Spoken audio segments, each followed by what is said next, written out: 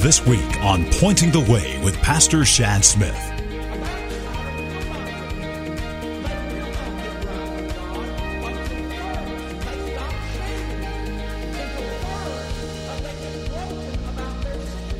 Welcome to Pointing the Way, a ministry of the Northside Baptist Church in Dallas, Georgia. We pray you will find direction for living as we look into the Word of God today. This morning I'm preaching on this subject, I've fallen and I can't get up. How many of you remember that? I've fallen and I can't get up. An old television commercial years and years ago. The verses that we're going to be sharing this morning are some of the most controversial verses of Scripture in the New Testament. A lot of people smarter than me have differing opinions on what these verses mean.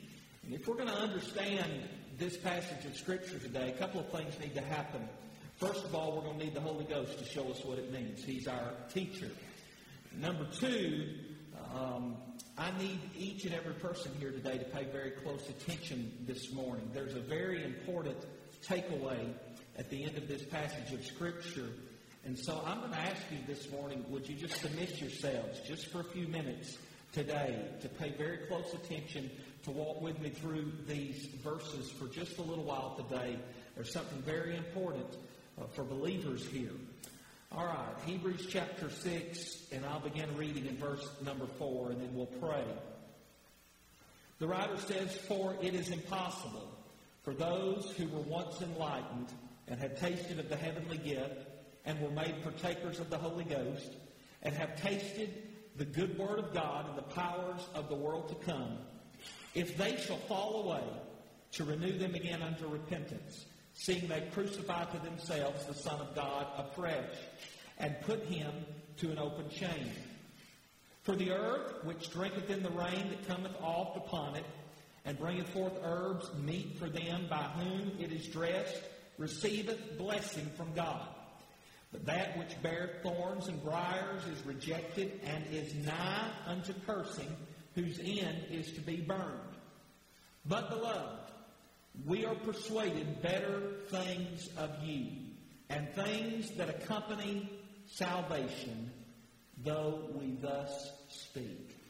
I told you this is a difficult passage of Scripture, and since it is, I want to share with you a little principle that has helped me through the years in understanding difficult passages of Scripture. And the principle is this: never allow an obscure passage of Scripture to override an obvious passage of Scripture.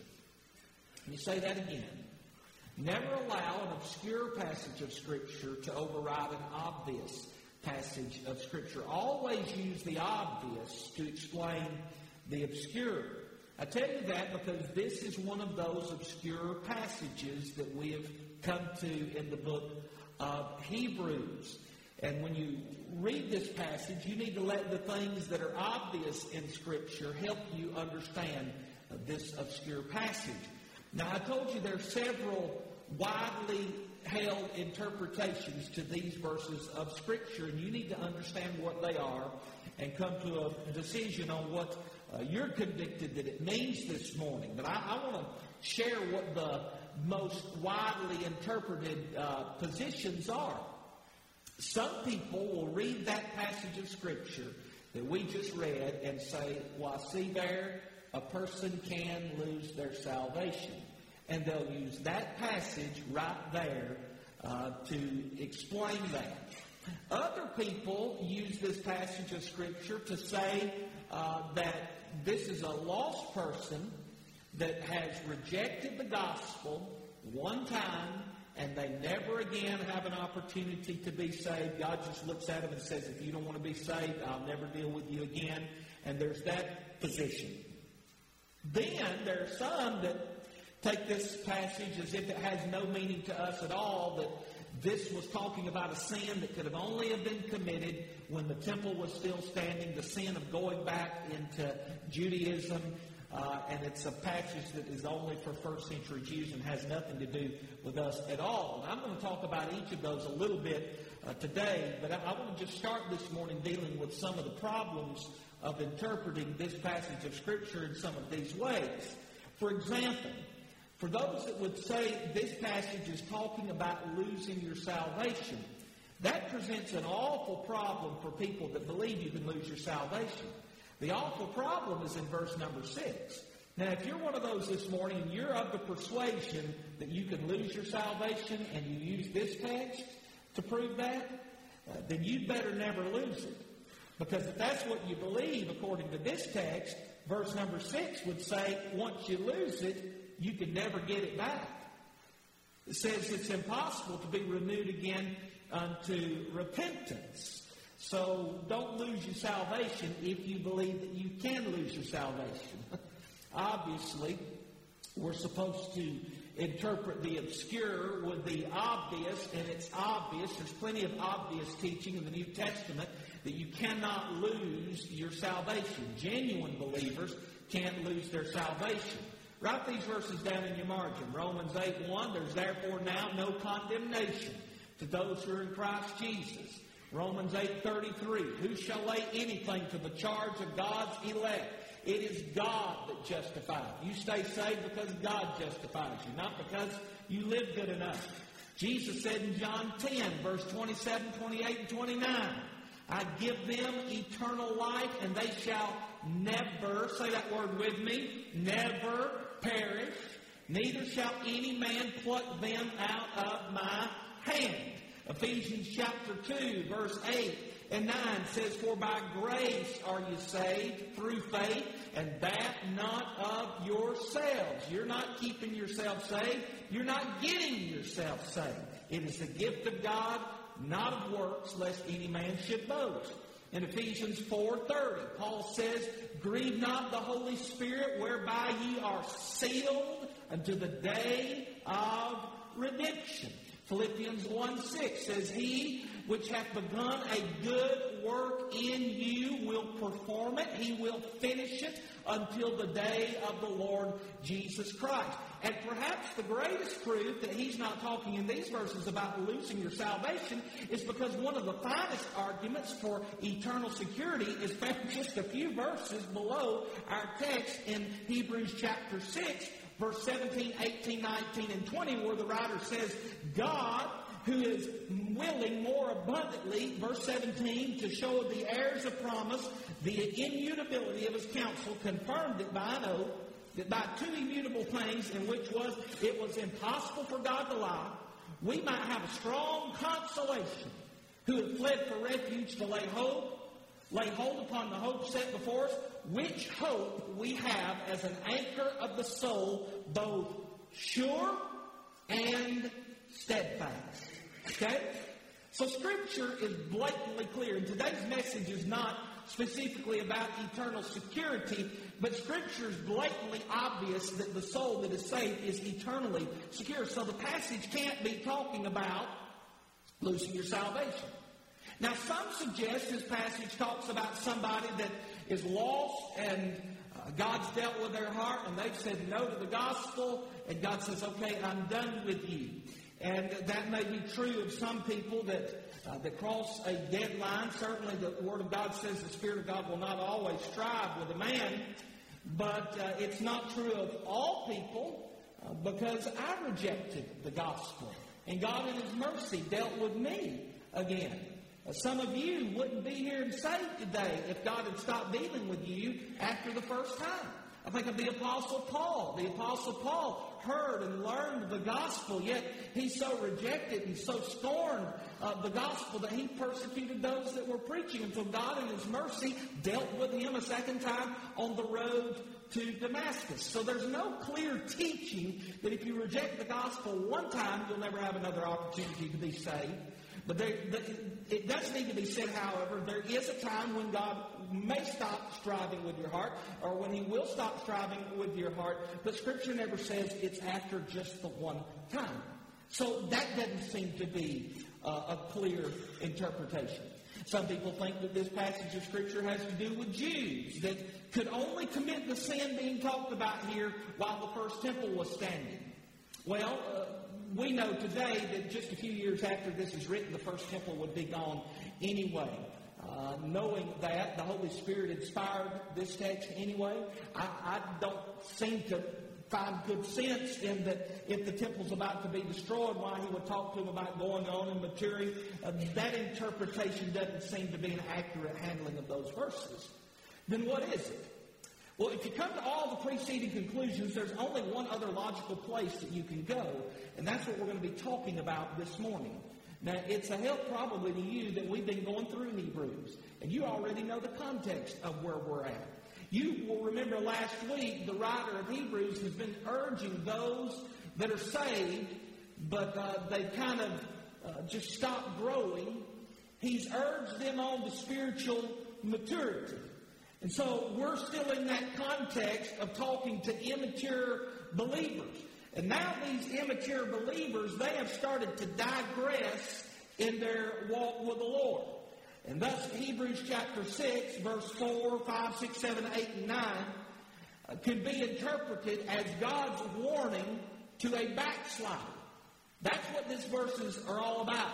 Not specifically or generally just any old backslider, but in these verses, the writer of Hebrews appears to be talking to an unbroken backslider. An unbroken backslider is somebody that is not right with God, but they refuse to get right with God. They have so settled down in a backslidden condition that they're comfortable there. They plan on doing nothing to get back to the place of passion that they once were in. They're just settled down right there. And this morning, I want to take these verses and explain the danger and the warning to the unbroken backslider, the backslider who has fallen and can't get up.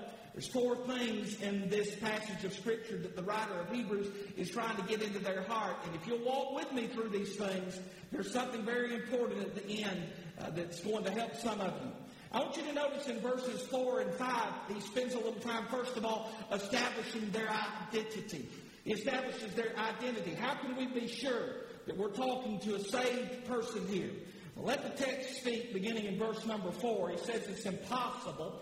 We're going to come back to that impossibility in just a second.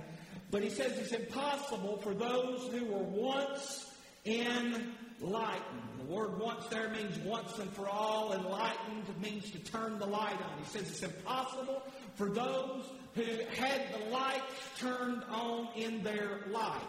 Now, we know we can't be talking about a lost person right there because lost people don't have the light turned on. Lost men, lost women are walking in darkness. But saved people, we're not in the dark anymore. Somebody say amen.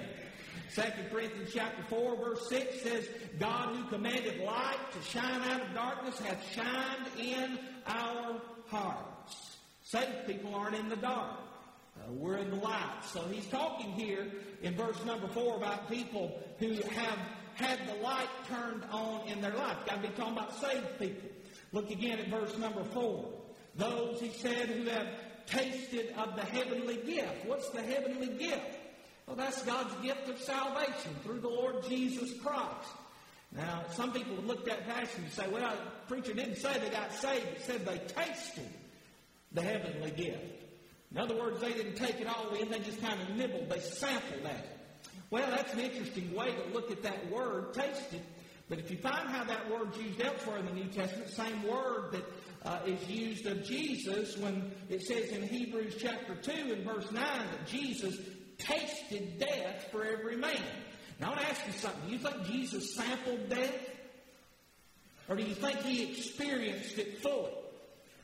That's what the word means here. He experienced it fully. These have experienced fully the gift of salvation. Let's keep going. We're trying to identify who he's talking about. Verse 4, the end of it. Those who were made partakers of the Holy Ghost. When you got saved, God's Holy Spirit came to live in your heart and to seal your heart. He does not withdraw himself from you. Hebrews chapter 11 says he will never leave us nor forsake us. saying you lose the Holy Ghost goes against the obvious teaching of Ephesians 4:30 that says you're sealed until the day of redemption. The Holy Ghost hadn't gone anywhere. Verse 5 says they tasted, same word as experience, they tasted the good word of God. They tasted the powers of the world to come. In other words, these people, they've experienced the power of the word of God. They've experienced the good word of God. They've experienced the heavenly gift of salvation. Doesn't all that sound like somebody that's been saved? We're talking about people that are saved. So there's only one remaining possibility of who the identity of the person in this passage of Scripture is. It's those same people we were talking about last week, those spiritual babies that were so dull of hearing. They wouldn't listen to anything that God was saying to them. They were refusing to grow in their faith, and now they are starting to backslide. He's talking to the backslidden believer. And in verse 4, he says about this backslider, "For it is impossible." It's impossible for the backslider to do something. Now, if you want to know what's impossible for them to do, you have to go down to verse number 6. And in verse number 6, we see the writer of Hebrews explaining the impossibility. Explaining the impossibility. Put that up there for me, ladies. Explaining the impossibility. Thank you. Here's what's impossible. It's impossible, verse 4 and 5, for the saved person, the backslider. Now we come to verse 6. If they shall fall away, to renew them again unto repentance. Now why is it impossible for this backslider to repent? Well, look at the rest of the verse. Here's why. Seeing they crucified to themselves the Son of God afresh, and put him to an open shame.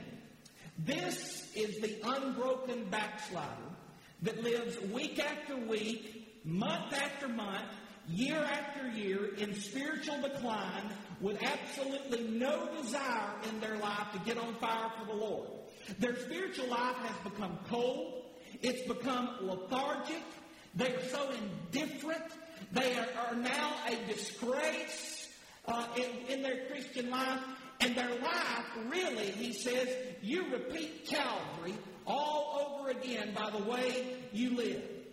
These backsliders, they willfully sin as if to say, I know I've been saved, I know I've been forgiven of my sins, but give me the hammer, give me the nails, and let me one more time just drive a spike into the hands of Jesus and hurt him real good. Let me embarrass him. Let me shame him openly by willfully and defiantly committing sin without regret.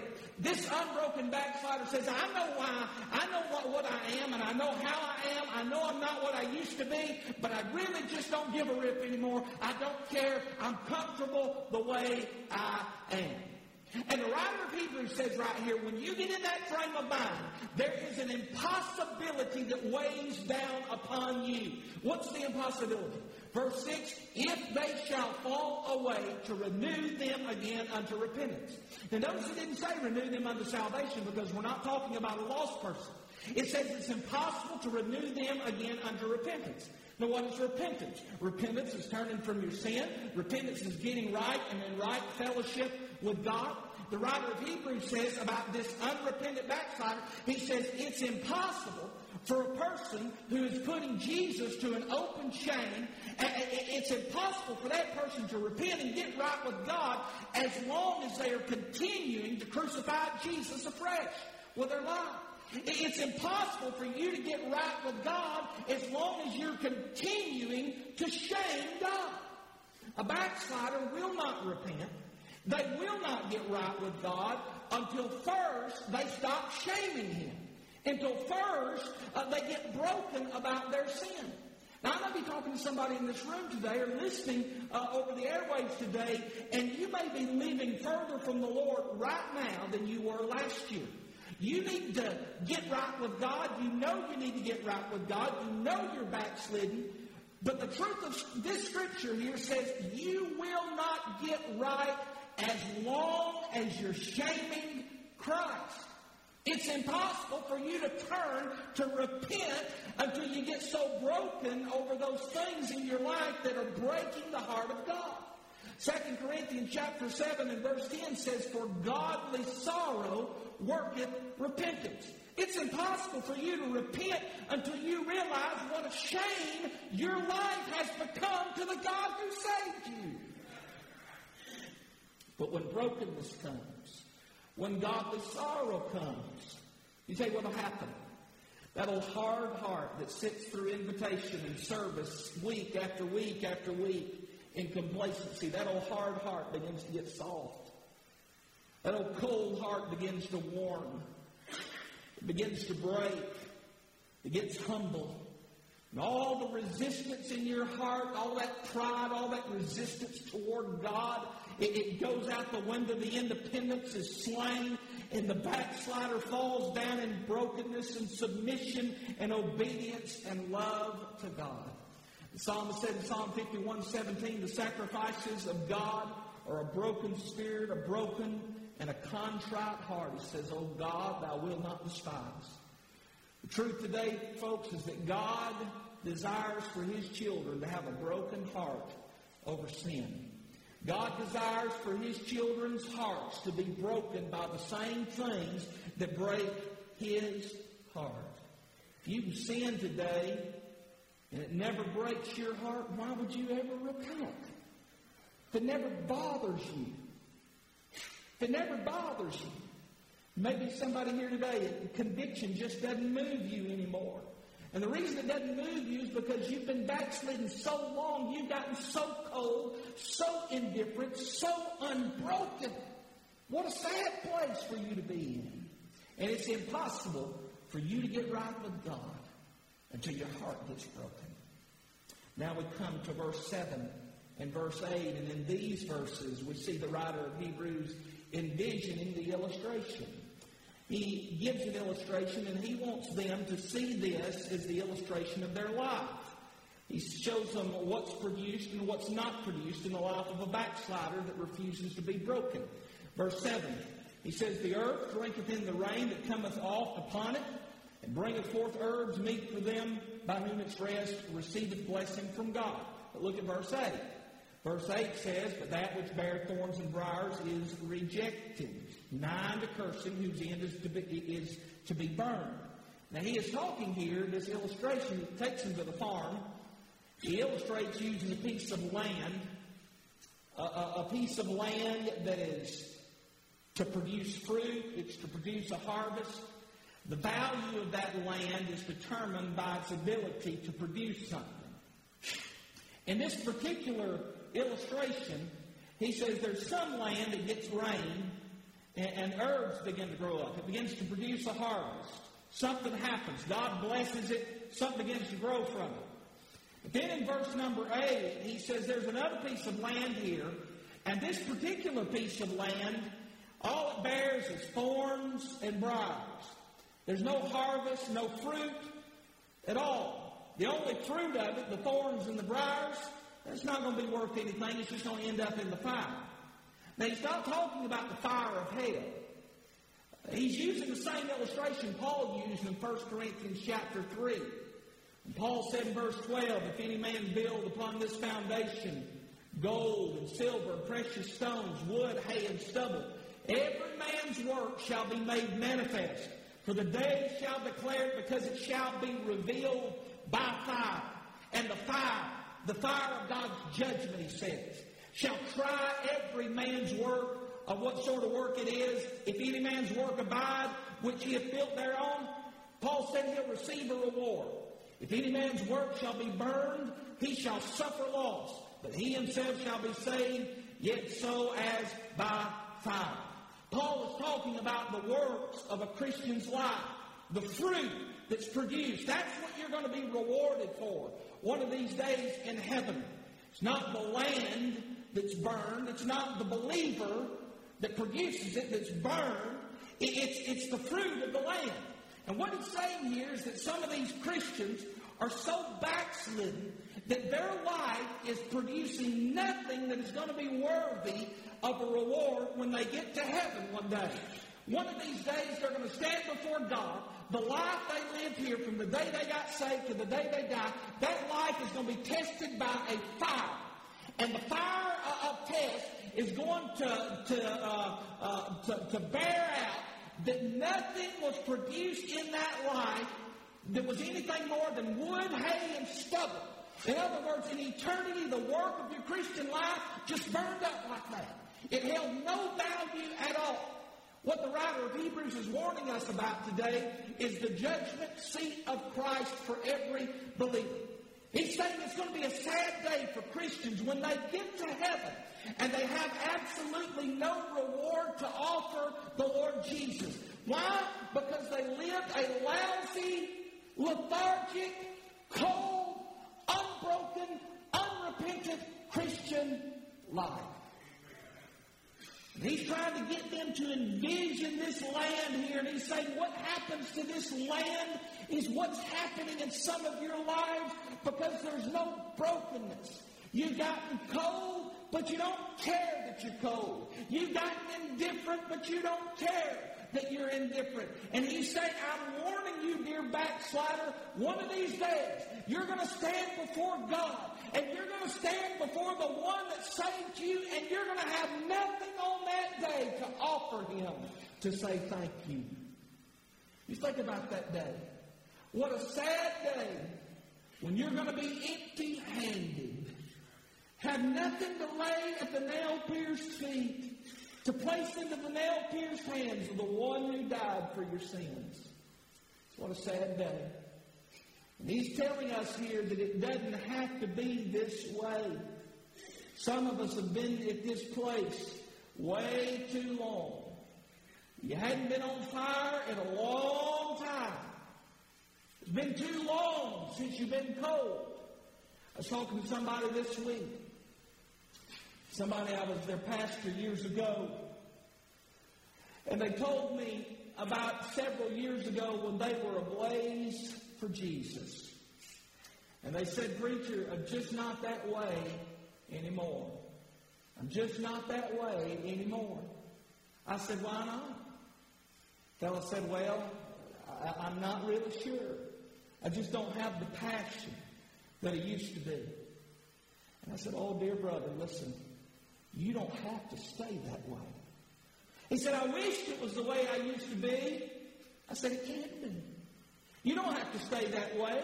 He said, well, how do I get out of the funk that I'm in and get back to the place of passion? I said, well, first of all, you got to stop being lethargic about your spiritual condition.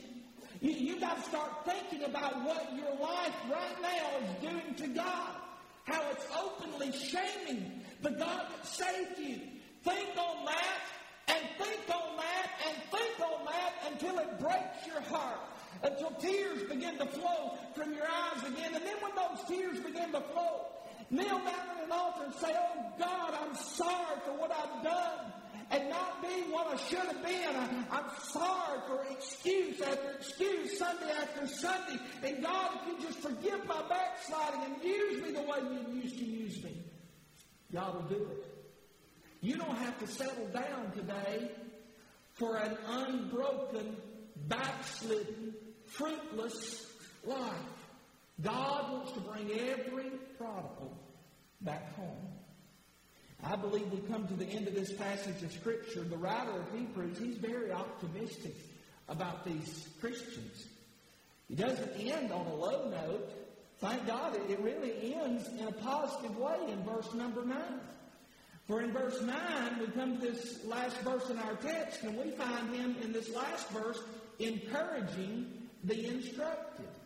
He encourages the instructed. After all that's been said, after this stern warning, listen to how he encourages them in verse 9. He says, but beloved, we are persuaded better things of you and things that accompany salvation, though we thus speak. There's no doubt here, he has seen something in them. Something in their life once before that has encouraged him that they were much better than their present spiritual condition. He says, I'm persuaded better things of you and things that accompany salvation. In the end of verse 9, he says, even though we thus speak of a backslider that won't get broken, that won't get right, is just going to live his life till he dies in that backslidden condition? He says, I'm persuaded, I'm convinced that y'all aren't that way. He says, I really think there's something in your life that misses being on fire for God. I think there's something in your life that says, I don't want to shame Jesus. I love Jesus.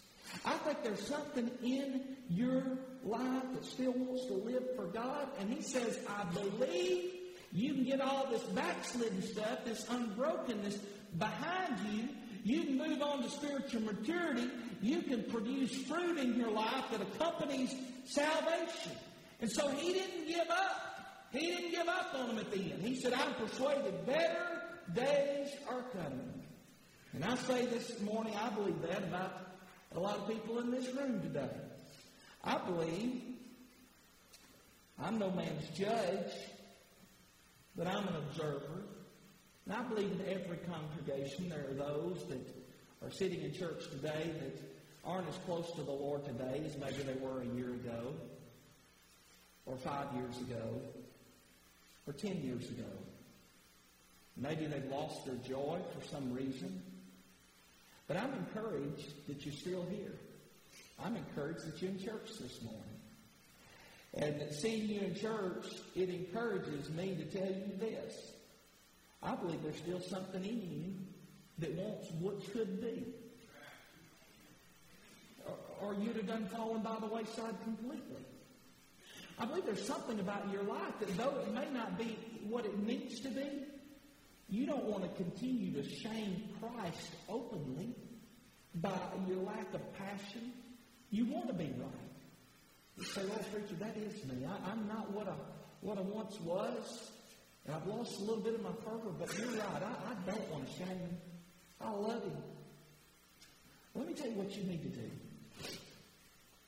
All you need to do today to get back on your cutting edge is to get unsatisfied with your present spiritual condition. And the way you do that is let God, in this invitation today, let him break your heart. Let him break your heart. Let him break your heart over those things in your life that are breaking his heart. Let tears flow in your life again. Any backslider can get right with God if there's brokenness. But until you get broken, let me tell you what you are. You're that one that has fallen and can't get up. It's not going to happen until you get broken. If you'll allow God to do what he's trying to do today, if you'll allow him to break your heart, allow him to bring you from the place of shame to the place again of fruitfulness and service, and you be renewed to repentance. And your life can bear fruit again.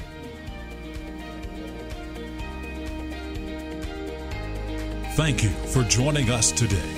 Pointing the Way is a ministry of Northside Baptist Church in Dallas, Georgia.